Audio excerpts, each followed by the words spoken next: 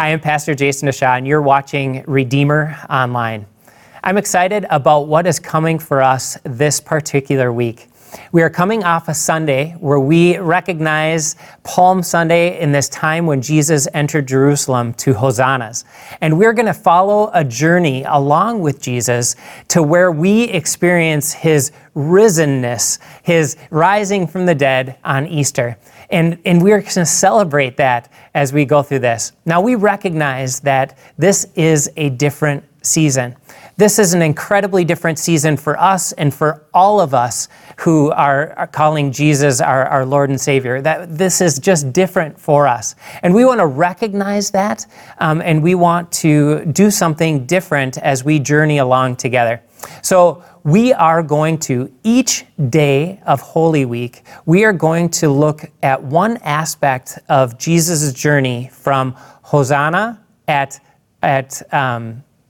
was called Palm Sunday, to Easter and the celebration of He is risen.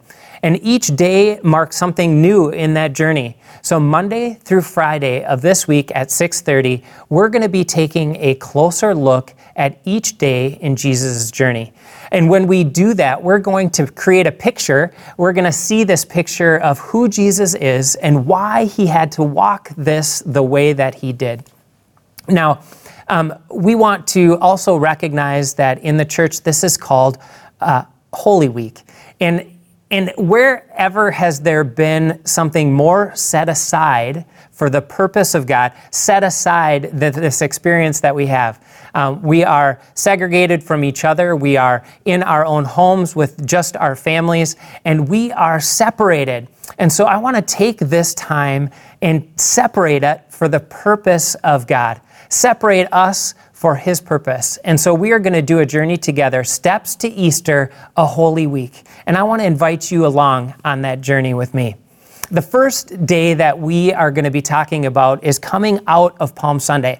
Now, Palm Sunday is this incredible moment where Jesus enters Jerusalem, and it's to the celebration of the people. Now, there were some scribes and some religious leaders that were offended at his entrance, but for the vast majority of the people that were gathered there, this was an incredible celebration.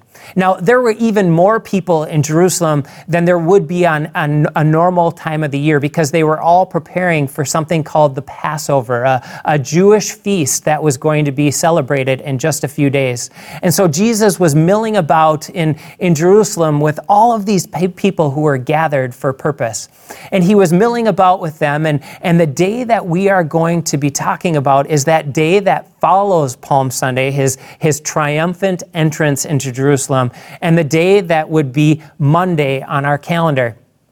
Now, this is a day where people are in the business of setting the groundwork and setting the preparations for their family, for their gatherings when it comes to the feast that they were going to gather around. And they're gathering all the different elements. And so they need a lamb for their feast. They need the elements to make the bread that they need. They need all of the spices and the seasonings and everything that goes along with telling the story of God and his people through the Passover feast. And as they gather these things, there's an inherent desire to be right with God as you prepare for them. And so that people were gathering at the temple to take the steps necessary to be right with God. And what that meant for them is to prepare a sacrifice before God. Usually it was a bird, a pigeon, or another small animal that they would sacrifice so that they would be in right standing or good standing with God. And so Jesus comes upon this scene. He comes to the temple. And he is thinking about all of the things that are going on, and as people are making their preparations, as people are making their attempts to be right with God, he's looking at all of these preparations that are going on, and he's thinking, I've got a new plan.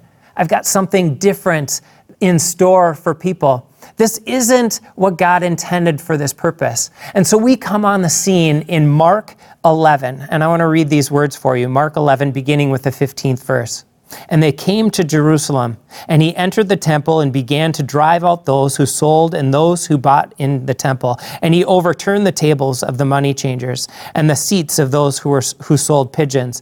And he would not allow anyone to carry anything through the temple. And he was teaching them and saying to them, "Is it not written, my house shall be called a house of prayer for all the nations, but you have made it a den of robbers?" And the chief priests and the scribes heard it and were seeking a way to destroy him, and they feared him because all the crowd was astonished at his teaching. And when evening came, they went out of the city. You see, Jesus came on this scene.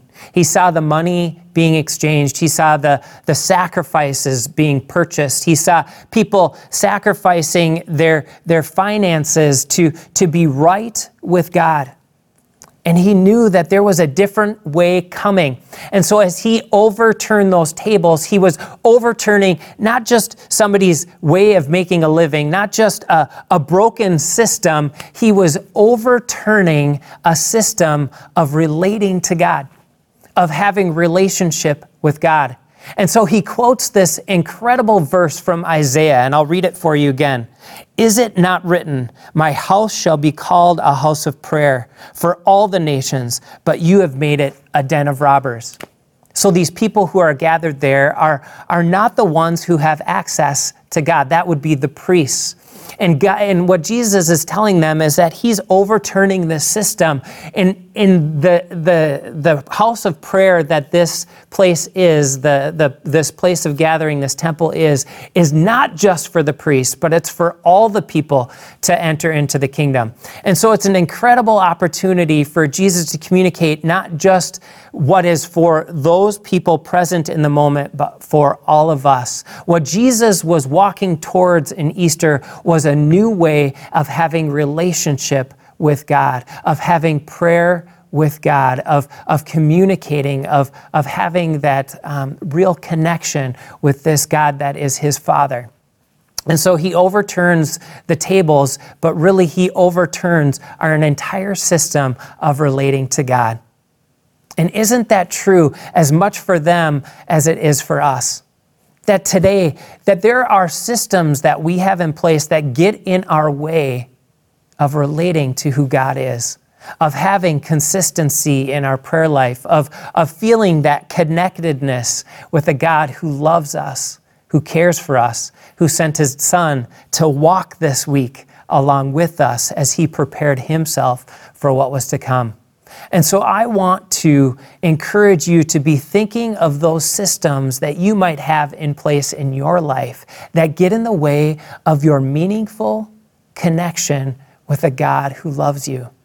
I'm here to tell you that Jesus did these things not out of anger, but out of a sense of a new thing coming. That he is a new relation, a new way of connecting to God that's available to us today. The Apostle Paul, when he was writing to the earliest churches, he talked about this concept called grace. Now, grace isn't something that he invented, but it is something that is entirely different when we look at what Jesus has done for us. You see, these people were taking things and using resources that they had to achieve a connectedness with God. But what Jesus is saying is that there's nothing that can be done to connect us to God from us. It's only through him that we can be connected to God, through grace, not what we deserve, but what he gives us freely. And so when he overturns those tables, he introduces us to grace, to what Jesus has done for us, what Jesus changes everything about, and that is our connectedness to God. And so as we take these steps together through this Holy Week, I want you to recognize your unique opportunity to be connected to God, to be connected to his love, his care, and all of that is through his Son. Now, the question that I want to leave you with today is something that has been challenging me in particular in this time of a different pace in my life.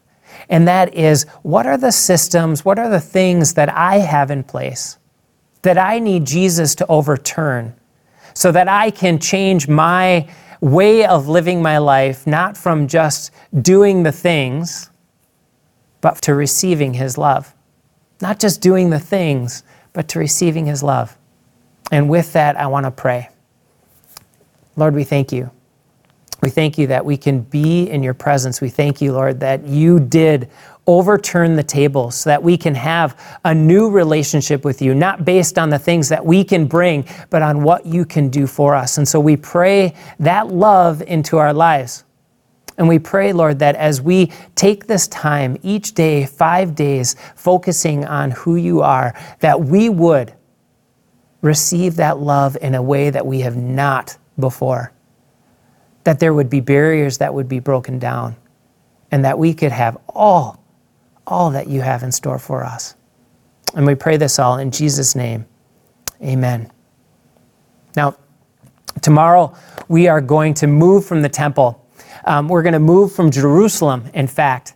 Right after this, in Matthew, it says that Jesus went to spend time in Bethany to rest, to sleep there. And then once we are in Bethany, which is just east of Jerusalem, we're going to move just a slight bit north to the Mount of Olives, where we're going to hear an incredible teaching of Jesus from the Mount of Olives. And it's going to be our Tuesday, our day 2 on our steps to Easter. So join me tomorrow as we begin that journey together.